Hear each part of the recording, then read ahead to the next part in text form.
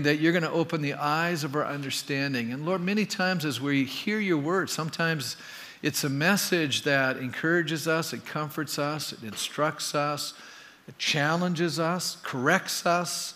Lord, as a matter of fact, I was reading this morning in my own quiet time with you, and you challenged even myself, Lord, that, not to take offense at you and your word. Lord, help us not to do that.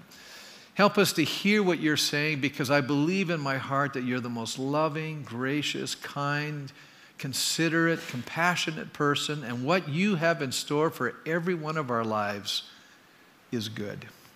You have our good in mind, and when we rebel against that, we suffer. And so I pray today as we hear your words, Lord, help us to understand what happens when we choose not to embrace the truth, when we choose not to apply the truth in our life. Help us to realize that there are things and consequences that come into our life that you just allow to happen, that eventually affect us in a very negative way. So I just pray today, my desire, my longing, your desire, your longing, is that we would embrace the truth, we would walk with you, we would experience the joy and the love and the life that you promise us, Lord. So help us to hear the Holy Spirit and the word of the Lord today and respond in a powerfully healthy way in Jesus' name. And God's people said, amen. Amen. You may be seated. There's an old proverb. I've never heard of it before, but I read it and I agree with it because I really love history. And it goes like this: dwell on the past and you'll lose an eye. In other words, you just can't camp in the past, right? But if you forget the past, you'll lose both eyes. In other words, you'll be blind to what's about to happen. And one of the great tragedies so often is that we fail to learn from the past. Isn't that true? And so often we just tend to repeat tragic mistakes that if we'd have known history, we probably would have avoided those things and we would have not experienced those negative things in our lives. How many would rather learn from other people's mistakes? I got my hand up. I'd rather not have to learn from every single mistake in life. Anybody up for that?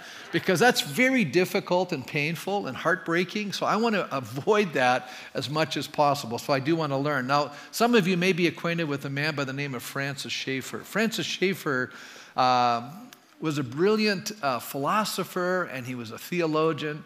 And he wrote a book and actually published it in 1976. So that was after 40 years of extensive research.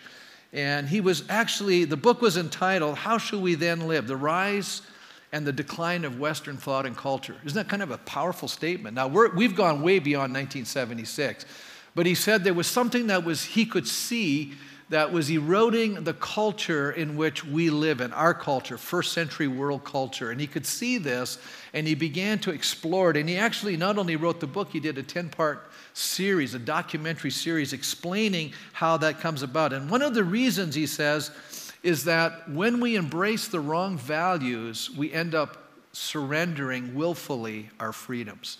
And we don't even realize it, but every day we're losing freedoms in our country. We're losing freedoms in our lives if we're not careful to understand what the truth is. See, because we've marginalized truth today, by the way. And Amy did a phenomenal job last week of talking about that, how, we don't even know if there is such a thing as truth. And yet Jesus says, I am the truth.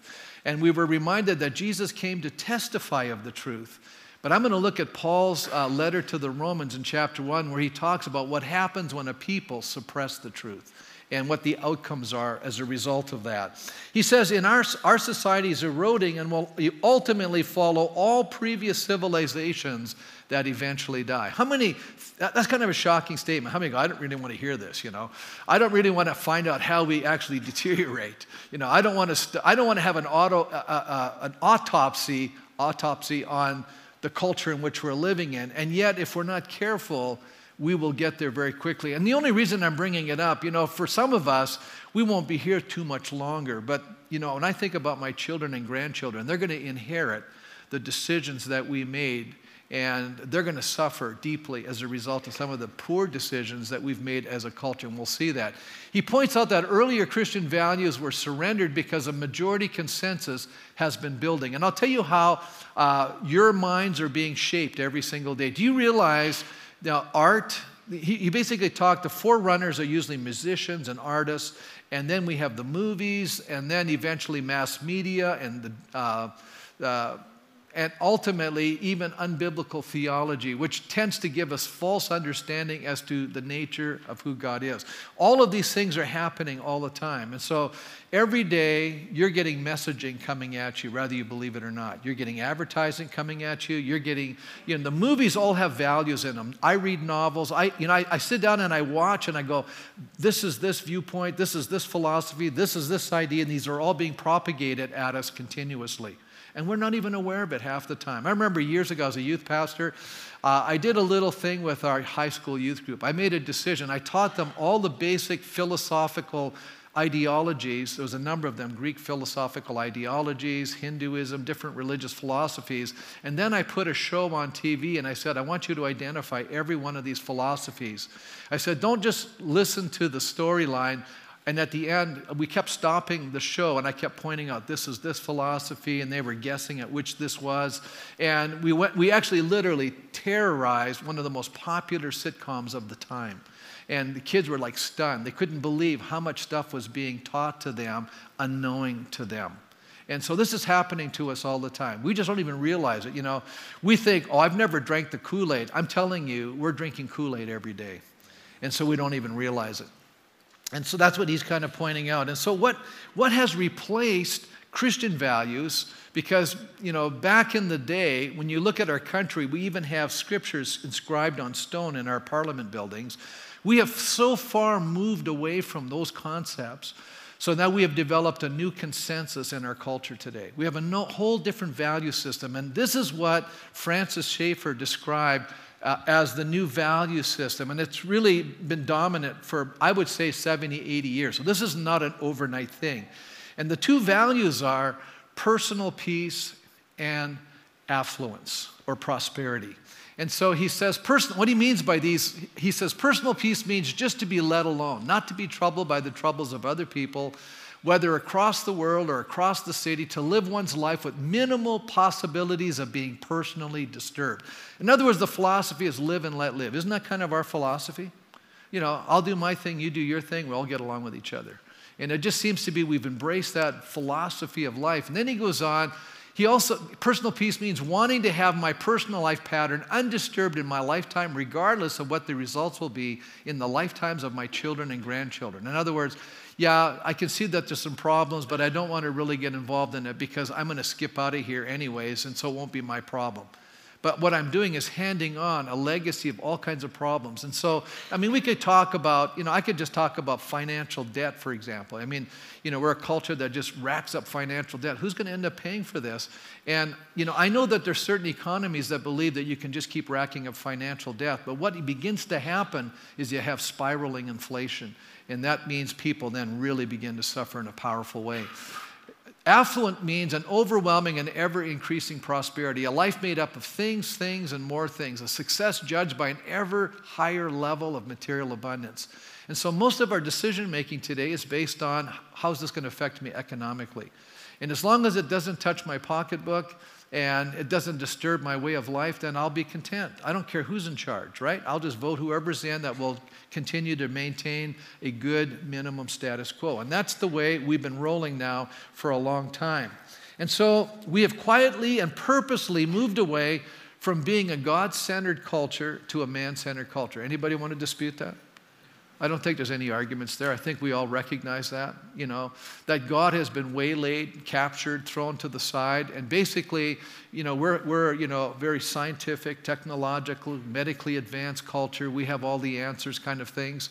And yet there's always those little seeping doubts of despair that come into our life because we see things like coronaviruses and now they're growing. And, and of course, I'm a history nut, and I just listened to a series of lectures on what happened to the bubonic plague in the Middle Ages and how half of Europe died underneath that. And it took 300 years for their population to recover. So I'm just sitting here thinking, we're living in some very fragile moments. And I think most of us, we just want to pretend it's not happening. But then every once in a while, it just begins to affect our personal lives. And what happened the other day was, the economy is crashing now. I mean, stock markets are falling.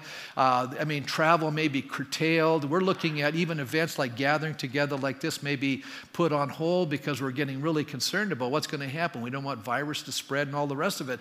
So that's when we start paying attention, when it affects our personal prosperity and it's going to affect the way we live our lives. There's always those who try and challenge the direction of the culture. I remember best-selling novelist from another generation, Taylor Caldwell. I don't know if you've ever read anything by her. She wrote a book on St. Luke, and I'm sitting here reading this book, and it was published in the 1950s, and I'm going, wow. It's almost like she's prophetic, or she's extremely articulate person. The stuff we write today is nothing compared to what was written. I'm sorry to tell you, it's just the way it works. She says this in her story. It's just a novel, but she brings out some amazing ideas. And that's what I'm telling you, how different vehicles bring information to us. And she writes this: he who looks to man for his meaning in life looks to a delusion, for men are nothing except in their relationship to God. Wow, what a powerful statement, isn't it? She goes on to say, do not center your heart upon mankind, for it is a chimera, a mirage. They have been those who have glorified man, have elevated humanity as an absolute in itself, and they vehemently declare man to be valuable only in his external manifestations. This teaching has reached almost all civilized countries to their disaster. For law and justice and mercy and kindness are not rooted in men, but in God, and without him they cannot truly exist. Him who made them, man is only the reciprocal of grace, not grace itself. In other words, as much as, and how amazing humanity is and how incredible we are in our creative geniuses, all of that is a gift from God, folks. God is the one we've been made in his image. He's given us that ability to create and do all of these things. But eventually, civilizations all are lost and destroyed. And I've had the privilege of traveling around the world looking at ancient civilizations that are no more. And the question always arises, what happened to them? And the answer is it's the same thing. There's an internal destructive force that begins to go at work in every civilization. And we're actually experiencing that right now. And that's what Francis Schaeffer was pointing out to us. So I want to take a look at some biblical truth here. And the Apostle Paul is actually talking about it in Romans chapter 1. We're going to turn there this morning and beginning in verse 16. Probably one of the great declarations of truth that brings absolute freedom is found in verse 16, where Paul says there, and if you turn in your Bibles, that's the chapter we're going to look at this morning, Romans 1. Everyone goes, oh, that's a heavy chapter, Pastor. I go, yeah, I know. But we're going to look at it. Romans chapter 1, verse 16, he says, for I'm not ashamed of the gospel. Why would he even have to say that? Why would we even be considered to be ashamed? It's freedom, it's wonderful, it's glorious. And yet we get a sense, because Paul himself was so deeply persecuted, right? And I'm going to say something to us right now. As we continue the journey through our history and our nation, there's going to be a lot of people that are going to try to shame us because of the gospel. It's coming.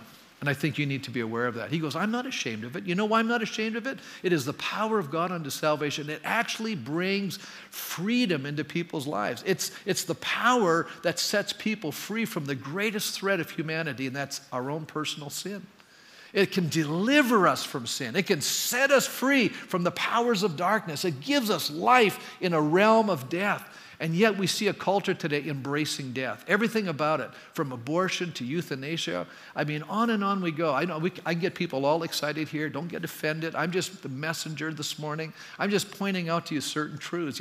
This is a culture of death. And we're embracing death more and more and more. And it's really sad. Paul says, I'm not ashamed of the gospel. He says it's salvation to everyone who believes, first to the Jew and then to the non-Jew, the Gentile. For in the gospel, the righteousness of God is revealed. So the gospel is revealing something about who God is and what is right and how to be in a right relationship with him. A righteousness that is by faith from first to last. In other words, you and I don't earn our salvation. It's a gift from God. It comes because we're trusting and believing in him.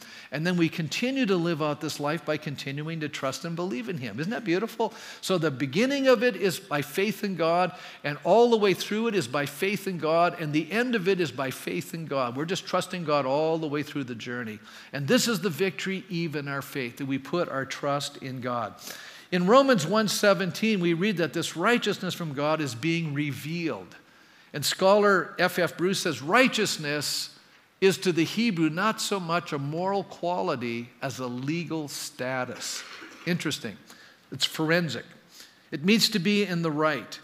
God is righteous, and only those who are in a right relationship to God and His law can be considered in the right. So you and I can declare people in the right, but God is the ultimate judge, and He's going to decide who's in the right. And I don't know about you, but I want God's declaration in my life, and I want God's declaration in your life that we're right with Him, and that we only can be right in Him because we've put our trust in Him. Our trust is in Him and not in ourselves. This righteousness is through the gospel of Jesus Christ. And so there's no other way for us to have a right relationship with God except for by trusting in Jesus. And when you read the Gospels, that's what you're getting. Jesus is revealing to us who He really is. He's actually God in the flesh, and He's asking us to follow Him and put our trust in Him, and He'll lead us. As we do that, we receive a gift called eternal life. It's a quality of life. It's an abundant life. It's beautiful. Bruce goes on to say this, as things are, human beings as a whole are in the wrong with God, and His wrath is revealed against them. That's interesting. This is actually a moral law in life, that men and women are left to the consequences of their own freely chosen course of action. So one of the things that God did when He created humanity was He gave us, in His image, He gave us mind, emotion, and He gave us a will. And He gave us the ability to choose. And so we can choose to do what's right, or we can choose to do what's wrong. But how many know our choices always have consequences? We're trying to live in a culture where we're telling people there are no consequences. Folks, that is a great big lie. And most of us know that if I eat all the wrong foods, it's probably going to affect me in the wrong way. You know, if I violate my body and I abuse it and I don't take care of myself and I don't get the proper rest, I'm going to suffer for that. It's just the way it works. There's a consequence to my actions. And so, you know, you can have somebody tell you, well, that's somebody else's fault for not putting you to bed on time. But eventually we got to grow up. You know, we got to make good decisions. We have to discipline ourselves, right? Yeah. So then he goes on to say here, and unless this tendency is reversed by divine grace, their situation goes from bad to worse. And so what God wants to do in our lives is stop us before we totally destroy ourselves, okay? He gives us a choice. He says, choose my way. This is the way of life. But at the end of the day, I've noticed something. God never stops us from sinning. How many have kind of discovered it? He never goes, oops, I'm not going to let you do that. Now, I think He sometimes will bring people into our lives and say, hey, what are you doing there? Or, you know, He'll try to encourage us to do the right thing, but ultimately, we have the choice. And God is always trying to break in and stop us from self-destruction. But it's hard sometimes because we're pretty willful. You know, it's like that little kid. I'm just going to do the wrong thing no matter what you say, right? Yeah. And some of us have never grown up. We're still those little kids doing the wrong thing. Romans chapter 1, verse 18 says, the wrath of God is being revealed from heaven against all the godlessness and wickedness of people. And here's where I get my sermon. Who suppress the truth. How? By their wickedness. Now, I don't know. I put down this little statement. Why does this verse instinctively turn us off? The wrath of God. Isn't that true?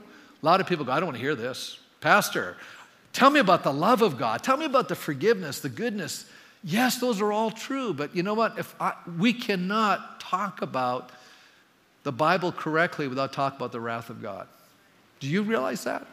Okay, because I think why we instinctively get turned off by that, because when we think of anger or wrath, we think of someone intimidating us with that emotion. Isn't that true? It's kind of an intimidating thing. And, you know, here's God. He's just a big bully up in heaven. You know, He's going to make you do what's right. I mean, that kind of comes with people's minds. You know, this is a bully response, right? I'm going to paint a different picture of what the wrath of God, how I perceive it to be, and from Scripture. And this is what I think. God only acts out of His character. How many go, that's true? You know, He is just. And when He sees injustice, He gets angry. Now, how many here, has anybody ever been angry when you saw somebody poorly treated? And you got upset because you're going, what's going on there? That's not fair. Here's this big person bullying this little person. Don't you feel, how many here get a little concerned about that? Well, that's good. That's normal. That's what God feels. He gets excited about injustice when people are abused, when people are manipulated, when people are exploited, when people are oppressed. God gets uptight about that stuff. That's what I need to understand. God gets upset about when we hurt one another. And how do we hurt each other? What's driving the hurt is that we're not loving that person. We are actually sinning against that person. And then for God gets upset about that. Now, here's what you need to know. In spite of all of that, I like this. God is long-suffering, wanting even the perpetrator to repent and be transformed. So you know what God does? Even though there's the bully, God doesn't just go, zap the bully. You know what I mean? I mean, that's kind of our approach. Just, if I was big enough, I'd just zap that dude, right? But God comes along and goes, let's stop here. And he'll pull them aside and he'll minister grace to the wounded person, and he'll take the bully aside and go, what in the world's going on in your life? And try to bring them to their senses and help them to come to a recognition that what they're doing is evil and sinful. And if they have a real encounter with God and they can be transformed, it'll change their whole attitude towards the person they're hurting. That's what God is trying to do in our lives. And so a lot of times this takes time, and God is long-suffering, and people think, well, because God's not doing anything about a lot of this evil, he just doesn't care about these things. And the reality is, he cares about them, but he's trying to win the person who's even the abuser. So he's looking for restitution and reconciliation, but when that fails to happen, he ultimately allows the consequence of sin to have the full impact on that person's life. He just finally says, okay, if you're not going to listen, I'll just let you do your thing. And what happens then is not a good thing for the person. So it's interesting here in the first chapter of Romans how God brings about his judgment against all the people who are unlike him. To be unlike God means to be not loving. Did you know that? Because God is love. And if I'm not like God, how can I be a loving person? Ooh, I probably offended some people just by stating that. I don't know God and I'm still a loving person. No, your love is limited. When I talk about love, I'm talking about unconditional love. Do you love people, even the people that are your enemies? You see, that's the kind of love I'm talking about. Do you love people when they do something to hurt you? Do you still love people unconditionally? See, we're talking about a different element or quality of love, and that's what God's love is like. So, here are given some reasons why we do what's wrong. Here's what I was going to say. Why people don't always connect the dots between sin and judgment is that God is allowing time for people to repent. And here we see the reason why we do what is wrong or what is evil. It's because we're suppressing the truth or the knowledge about God. We're just pushing it down. We don't want to hear the stuff. And now we're going to see what happens when we suppress the truth. We lose our freedom or our freedoms. It starts by what we reject and then leads to what we succumb to and embrace as human beings. When we refuse to acknowledge of God, because we're worshipers, we become idolaters. In other words, if I don't put God first in my life, I'm going to put something first in my life. And generally, what our culture puts first in their lives are themselves. Isn't that true? Yeah, that's the first step. But then if we can't really depend on ourselves, then we go find something that we can kind of put our confidence in. Whatever that is, it becomes that which we're worshiping. And then we'll see what happens to the world as we keep doing the wrong thing. It moves to a certain condition. So, these wrong ideas about God did not arise innocently. The knowledge of the true God is accessible, or was accessible, is accessible, I'd say, but men and women close their minds to it. So I'm going to take a look today at the 3 consequences of suppressing the truth. And the first one is simply wrong thinking. When we suppress the truth, our thinking goes, we get out of whack. We don't think straight. We replace the truth with what is left. You either believe the truth or you believe a lie. And God says, if you don't want to believe the truth, I'll even send you a lie. It's a test. So one of the things I think that we need to get motivated about is say, I want to be a lover of the truth. I want to know the truth. I want to know what's real. I want to know what's authentic. I want to know the real thing. And there's something inside of us that wants to do that. And so God's word clearly states that all human beings are without excuse. Whoa, let's take a look at it. Let me just read a little further down here. It says, verse 19, since what may be known about God is plain to them because God has made it plain to them, but since the creation of the world, God's invisible qualities, his eternal power and divine nature have been clearly being understood from what has been made so that people are without excuse. So in other words, what God is basically saying is, look, you have to come to terms with how did everything get here. And let me just point out something. You can say, well, I believe in evolution or whatever. I'm not even going down that track. What I'm going to state is simply this. However God created this world, we know that there's a designer behind it. This is far too complicated for random evolving. And you study DNA. Listen, all of this stuff is highly designed. And now even scientists, a lot of scientists are Christians. A lot of them will talk about, and if they're not, they're talking about there's an intelligent designer behind all of the stuff. It's too complicated. Our bodies are fascinating and highly complicated. So everything about this world is making a declaration that there's someone greater than ourselves who brought this all into being. And so basically God is saying, I've revealed myself to humanity, and so if you deny what I've showed you, you're without excuse. You have no reason not to believe in me. That's what he's arguing here, and I agree with him. Now, you may be taught that there's no God, but something inside of us, the very fact that there's even a concept of morality, or there's a concept of right and wrong. Where do we get these ideas from? Where does this stuff come from? I believe it comes from the designer. He puts it right inside of us. It's there. So God has revealed himself by his creation. So how does God get lost in the shuffle? That's a great question. And I think we get an answer here in verse 21. This is how God gets lost in the shuffle, not only in our culture, but I would even argue in our own personal lives. Look what it says. For although they knew God, they neither glorified him as God nor gave thanks to him, but their thinking became futile and their foolish hearts were darkened. So I look here and I say, oh, look at this. There's two attitudes that are developing here. The Apostle Paul basically says they didn't glorify him as God. What does it mean to glorify God as God? Isn't that a great question? Because I don't think we always ask questions when we're reading the Bible, but I'm asking it now. And I think Paul gives us this answer in Corinthians. He said, so whether you eat or drink or whatever you do, do it all for the glory of God. What is he saying? He's saying that everything about your life should be lived to bring honor and glory to God. Okay? Everything. The way you eat, the way you drink, the way you work, the way you sleep, how you take care of your body, how you don't take care of your body. All of these things are going to glorify God. It's very powerful. And then Paul goes on to say, so the motivating principle, what he's saying is in our life should be to do one thing. I'm not living for myself. That's one of the true signs of a Christian. I stopped living for myself and I started living for Christ. I became a follower of his. And that's why God says, give me your heart. Give me your life. Give me the essence of who you are. Follow me with all of your heart. Do what I'm telling you to do. And listen, you're going to discover what real living is. And it almost seems like you're committing suicide in one way, I'm giving up everything about my dreams, my hopes, aspirations, and all the rest of it. And I'm saying, you know what? Those are paltry dreams, hopes, and aspirations. Just wait till you see the ones God's got for you.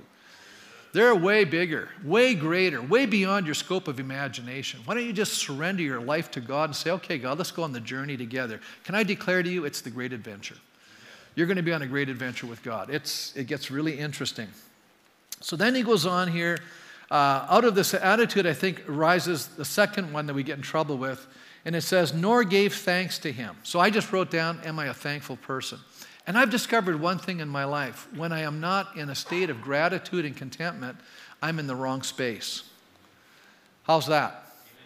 And I think sometimes as Christians, we read this passage and go, yeah, these guys in the world, they're not thankful, blah, blah, blah. And meanwhile, we're grumping and complaining. We're like the Israelites in the wilderness, right?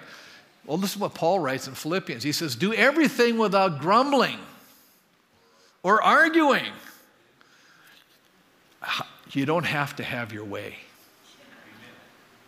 It's getting real. I knew this sermon would not get a lot of shouts. I was prepared for this morning. I knew this was going to be a little heavy, but he says, so that you may be blameless and pure and children of God without fault in a what? A warped and depraved generation.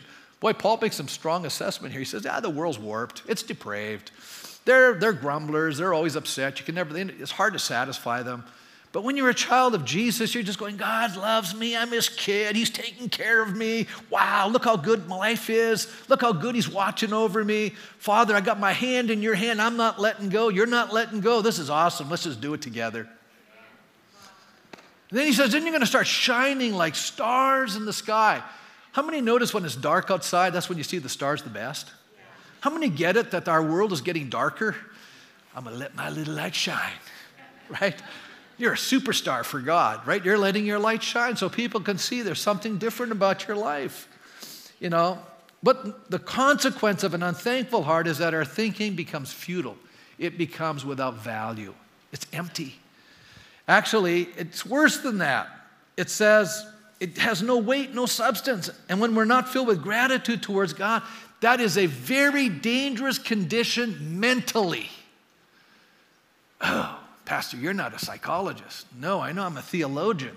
And I'm just pointing out to you, good psychology and good theology go together. Dale Galloway, in his book on attitudes, points out that ingratitude is one of the basic sins of the Bible.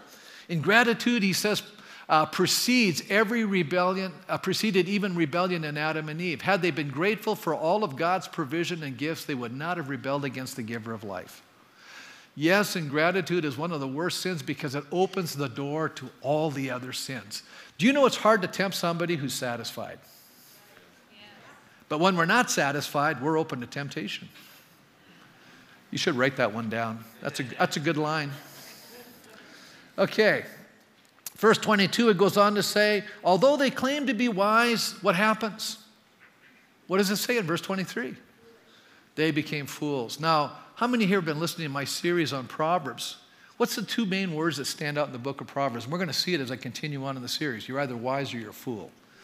That word fool, it doesn't mean you're not intelligent. It just means that you're morally deficient. And so what happens is rather than fearing God and doing what's right, you end up becoming morally deficient. You do what's wrong. You make terrible choices. You don't understand why you're experiencing these terrible consequences. As a matter of fact, it says they exchanged the glory of the immortal God for images made to look like mortal man, birds, animals, and reptiles. Wow. Kent Hughes says it this way. The root word for fools is the same word that we derive our word moron from. I don't want to be called a moron. This is an ugly term which refers not so much to one's intellect as to his moral condition. So we see that first man suppresses the truth about the greatness of God, and then he perverts it by worshiping insulting images. He starts worshiping the creation rather than the creator. And then we get things like pantheism, which says everything is God and God is everything. And that's where we are right now as a culture. We don't know that, but that's what we're actually practicing. In essence, having gotten rid of the true knowledge of God, he worships images with which he is comfortable. The ungodly man begins to worship himself. We become the end. The denial of the truth of God, we are on a fast track down a spiral of sin. I want to move on to the second. If you have wrong thinking, it leads to wrong living. Okay, right thinking doesn't always lead to right living, but at least you know what you're supposed to do. Wrong thinking always leads to wrong living. You're going to make terrible decisions. You just can't, because you don't think straight. You're going to make poor choices. Sin is against the intended nature of humanity. See, God has an intent for us, but we go against what God intends. So we start doing our thing. We destroy God's purposes for ourselves and the world in which he placed us in. We have previously noticed sin is always primarily against God. But now it extends into the human family. It becomes against ourselves, and then eventually we'll see it becomes against others. So if God punishes sins, why don't we notice it more? Well, many of us feel that God doesn't really punish sin because we look around life and we see so many ungodly people prospering. And isn't that one of the great perplexities of faith when you read Psalm 73, Psalm 37, the book of Job? Why are these unrighteous people doing so good in life? And here I am doing the right thing and I'm suffering. Isn't that a great question? And I did a whole series on Job that I think kind of answers that question. But I'm not going to answer that today. I'm just leaving it in your head. You're going, yeah, why? However, false worship leads to perverse human behavior, and that behavior is a part of the punishment. So let's look at verse 24. This is not me. I'm just reading what Paul's writing, who was inspired by the Holy Spirit of God. Therefore, God gave them over. I want you to notice that statement, God gave them over. 3 times in this chapter, you're going to hear the statement. God says, oh, you want to do that? Okay, go ahead. But every time God gives us over to something, we're going to suffer the end results. There's going to be a consequence. God gave them over in their sinful desires of their heart to sexual impurity. So God has a standard of He designed our sexuality. He created us male and female. He created us in His image. Why do you think Satan is trying to distort sexuality today? Because what he's trying to do is distort the image of God in your life. And that's what sin is really all about, is to distort the image of God inside of you. But we don't know that. And then he goes on to say here, so we have sexual impurity. Now, God gave us this beautiful gift of sex, but He designed it in a certain place and for a certain purpose. For our procreation, for our pleasure, to have a lifetime commitment to each other, to work at helping each other as a couple, growing. But here it says, no, they give themselves over. Sex just becomes a tool. It means that we decide how we're going to use our bodies. And it says, for the degrading of their bodies with one another, they exchanged the truth of God for a lie. They worshiped and served the created things rather than the Creator, who is forever praised. And because of this, God gave them over to shameful desires or lusts. Even their women exchanged natural relations for unnatural ones. In the same way, the men also abandoned natural relations with women and were inflamed with lust for one another. Wow, these are fearful words. John MacArthur points out God is giving over mankind has a dual sense. First, in an indirect sense, God gave them over simply by withdrawing His restraining and protective hand and allowing the consequence of sin to take its inevitable destructive course. You may not know this, but all civilizations go down this road. It's just the same path over and over again. Sin degrades man, debases the image of God in which he's made, strips him of dignity, peace of mind, a clear conscience. It destroys personal relationships, marriages, families, cities, and nations. It destroys churches. This is just the nature of what sin does. In a second, direct sense, God gives them over. Rebellious mankind by specific acts of judgment. The Bible is replete or filled with accounts of divine wrath being directly and supernaturally poured out on humanity. And we have examples of it in the Bible. What do you think the flood was about in Genesis chapter 6? Or the destruction of Sodom and Gomorrah? It's because we get so perverse. God finally says, you know what? There's nothing left. And that's exactly what happened to the Canaanites, and that's why God took the Israelites into exile. It was all the same stuff. Every civilization breaks down, folks. This unnatural expression is seen here as deviant sexual behavior. So why does Paul use this as an example? He could have picked on some other things, but why does he do this? Because he says we're abusing God's design inside of us. Thomas Schreiner, who is a New Testament scholar, he says it this way, probably because it functions as the best illustration of what's unnatural in the sexual sphere. And then he goes on to say, idolatry is unnatural in the sense that it's contrary to God's intention for human beings. To worship corruptible animals and human beings instead of the incorruptible God is to turn the created order upside down. And that's what we continually do. We're turning God's design and order upside down. And when you do that, you end up with chaos. You end up losing your freedoms because what happens is you have so much chaos, people can't stand to live in chaos. So what are we going to do? We're going to embrace, and this is where Francis Schaeffer kicks in. He says, we're going to embrace a totalitarian government. We're going to give up all of our freedoms so we can have order again. And how many are noticing life is getting more chaotic? Law and order is falling apart. Crime is rising. People are afraid. We're even seeing it in our city. People are afraid to go downtown. Why is that? Because crime is escalating, and there just seems to be nobody saying, hey, these things we're not correcting. There's no self-correction. And all of a sudden, power just seems to get more widespread. And we're seeing it over and over again. Now, I'm going to say all of this to go on to say this. So, let's say this. So what is Paul saying? That there's no hope for people who have a predisposition of a same-sex attraction? Absolutely not. That's not what he's talking about. And I think a lot of times we misunderstand, and I think the world misunderstands where the church is coming from. I think a lot of Christians misunderstand. And we've been so blindsided by all the movies and all the empathy for people who are struggling with their sexual identity that pretty soon we're just buying into the world concept. But let me just point out something. And I'm going to say it to you this way. Listen to what Paul says here in Corinthians. He's talking to a church. By the way, that culture in the first century was far more denigrated and more perverse than ours is currently. But we'll get there if we don't have a revival. We don't have God do something to check it. Or do you not know that wrongdoers will not inherit the kingdom of God? Do not be deceived. Neither the sexually immoral, nor idolaters, nor adulterers, nor men who have sex with men, nor thieves, nor the greedy, nor drunkards, nor slanderers, nor swindlers will inherit the kingdom of God. Doesn't that all sound bad? That's a vice list. He said, these are the things. You see, it's not that we're bad. It's because why we're bad is because we don't have something good inside of us. God wants to change our hearts. That's what we need to understand. And so look what he says in verse 11. And this is what some of you were, but you were washed, you were sanctified, you were justified in the name of our Lord Jesus Christ and by the Spirit of our God. What is he saying? You were changed. You had an experience with God. You were regenerated. You were transformed. You were delivered from these things. But now we're in a culture today. Listen to what happens when we play the game, live and let live.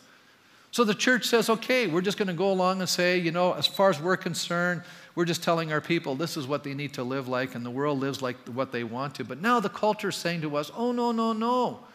We don't want to hear the truth anymore. We want to suppress the truth. Isn't that true? You see, you know, over 38 years as a pastor, there's people come to my office as pastor, I'm struggling with same-sex attraction. I didn't judge them. I don't go, oh, that's terrible. No, we all have a predisposition to sin. They said, what should I do? So then we're talking and we're praying and we're talking about how we could live a life of sexual purity and celibacy. See, we act as if, wow, you can't expect people to live like that, Pastor. Well, the Bible does. As a matter of fact, the last verse I'm going to leave you, because I'm running out of time here, I can see that, is simply this. That God says your body is a temple of the Holy Spirit. You've been bought with a price. Therefore, glorify God in your body. And then he talks about flee immorality. Now, he's not just talking about homosexuality. He's talking about all sexual behavior outside of marriage. It's got to stop.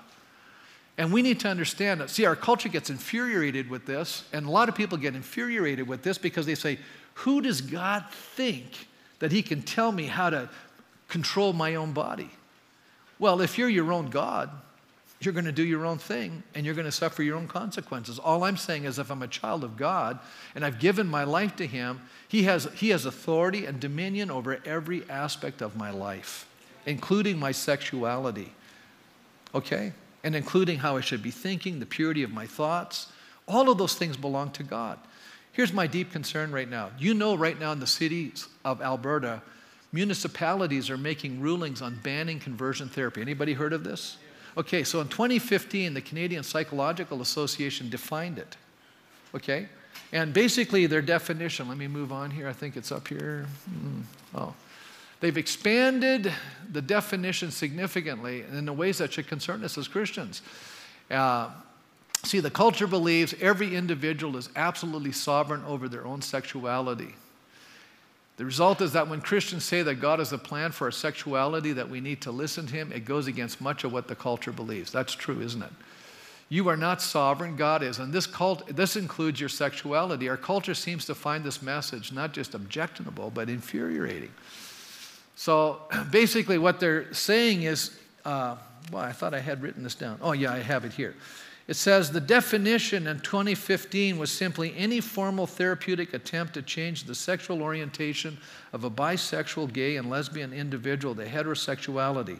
But the ban that was recently passed in Edmonton expanded that definition to include the changing of a person's sexual orientation, gender identity, gender expression, or gender preference, or eliminating or reproducing sexual attraction or sexual behavior between a person of the same sex. In other words, they basically are saying, if someone came to me as a pastor right now and said, you know, Pastor, I'm struggling with my sexual feelings, and, you know, I know what God's word says, and I want to please God. Would you pray for me? The fact that I would even encourage him in that direction eventually will be against the law. That's where we're going. And you say, why are they doing that? Why would they even consider doing this, Pastor? Because if you can experience the transforming power of God and accept your sexuality and submit it and let God be sovereign over your sexuality, that flies in the face of what they're teaching everybody in our culture. Because they would rather believe a lie than accept the truth. And so now they're suppressing the truth. Okay, I'm going to stop. Let's stand. So much more could be said on this topic, but I'm just introducing it to you because I believe that we're at an interesting place in our culture.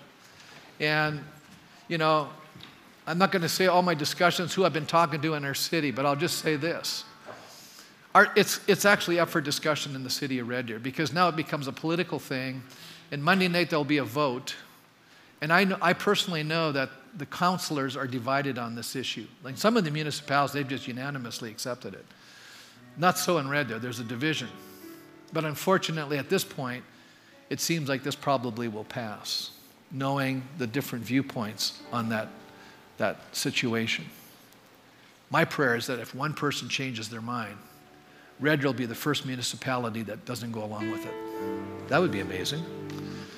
But I'm saying to you, folks, when we suppress the truth, and it's not just about sexuality, read the last verses in that chapter. You're going to find out what happens when we reject God. We become haters. It says so. We become haters of God. We become haters of that which is good. And we're just going to simply violate one another. And we're really destroying ourselves. And you know what the sad part is? 3 times in that text, God says, and he gave them up to it. God has not stepped in these civilizations and said, oh, okay. No, he's let people destroy themselves. Because in a sense, that was a judgment, right? And you can see that. And I'm concerned. You say, why are you concerned, Pastor? Because I have beautiful children, and I have beautiful grandchildren. And they're going to grow up in a culture that's got a lot less freedom in it than what I've enjoyed. You know, some of us are planning, we wanted to go to France here in the fall here and go to Juno Beach. And I think of the sacrifice that these young people made to give our nation this amazing freedom.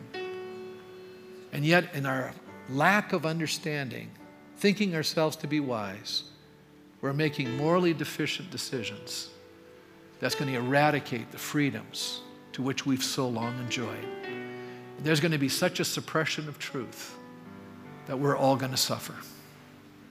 And so you say, well, is there any hope, Pastor? Of course there's hope. You know, I think we need to say, God, first of all, forgive us for being so lax and not presenting the gospel to our neighbors and not having the experience of knowing Christ's forgiveness and having this transforming grace come into our lives. And, you know, so many people are tormented in their lives in so many areas. I'm not just going to talk about sex. I'm talking about so many areas of their life, so tormented that to know the truth that can set you free, to know this God who loves us with an everlasting love, who's willing to walk with us through life's most challenging moments and be there for us and help allow a change to happen from within our lives, this transforming power of God's grace to change us into someone he designed us to become, which is like him. Loving, forgiving, kind, concerned, serving. Isn't that amazing? I want people to know this love. I want our city to know it. I want our world to know the goodness of Almighty God. I want our cultures, not just Canadian culture, I want them all to be free, to really know the true and the living God. And yet I know that ultimately at the end, if we can't get our act together, I'm so thankful that Jesus is going to come back and rescue our planet. Hallelujah. He's going to do it. And that's my hope. My hope is in him.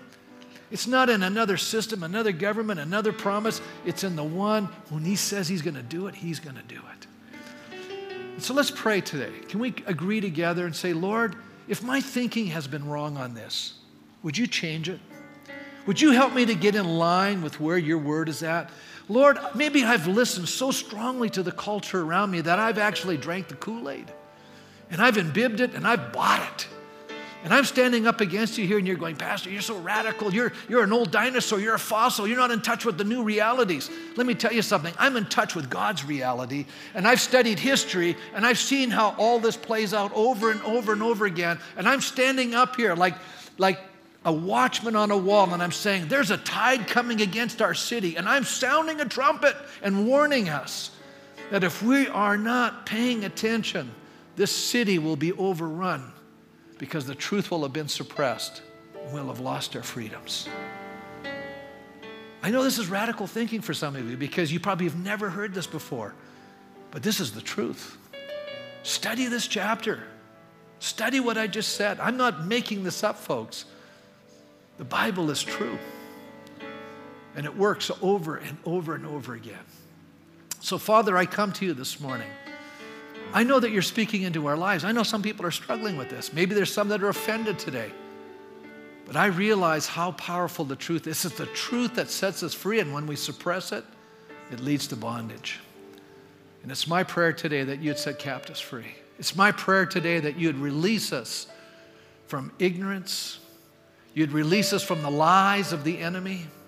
That you would give us insight into the way you see life and how you see us under your sovereignty, and that we are willing to submit even our bodies to you and say, Lord, I give you authority and right to have sovereign control over my body. And that means I have to make choices that honor you. And it's not just about me.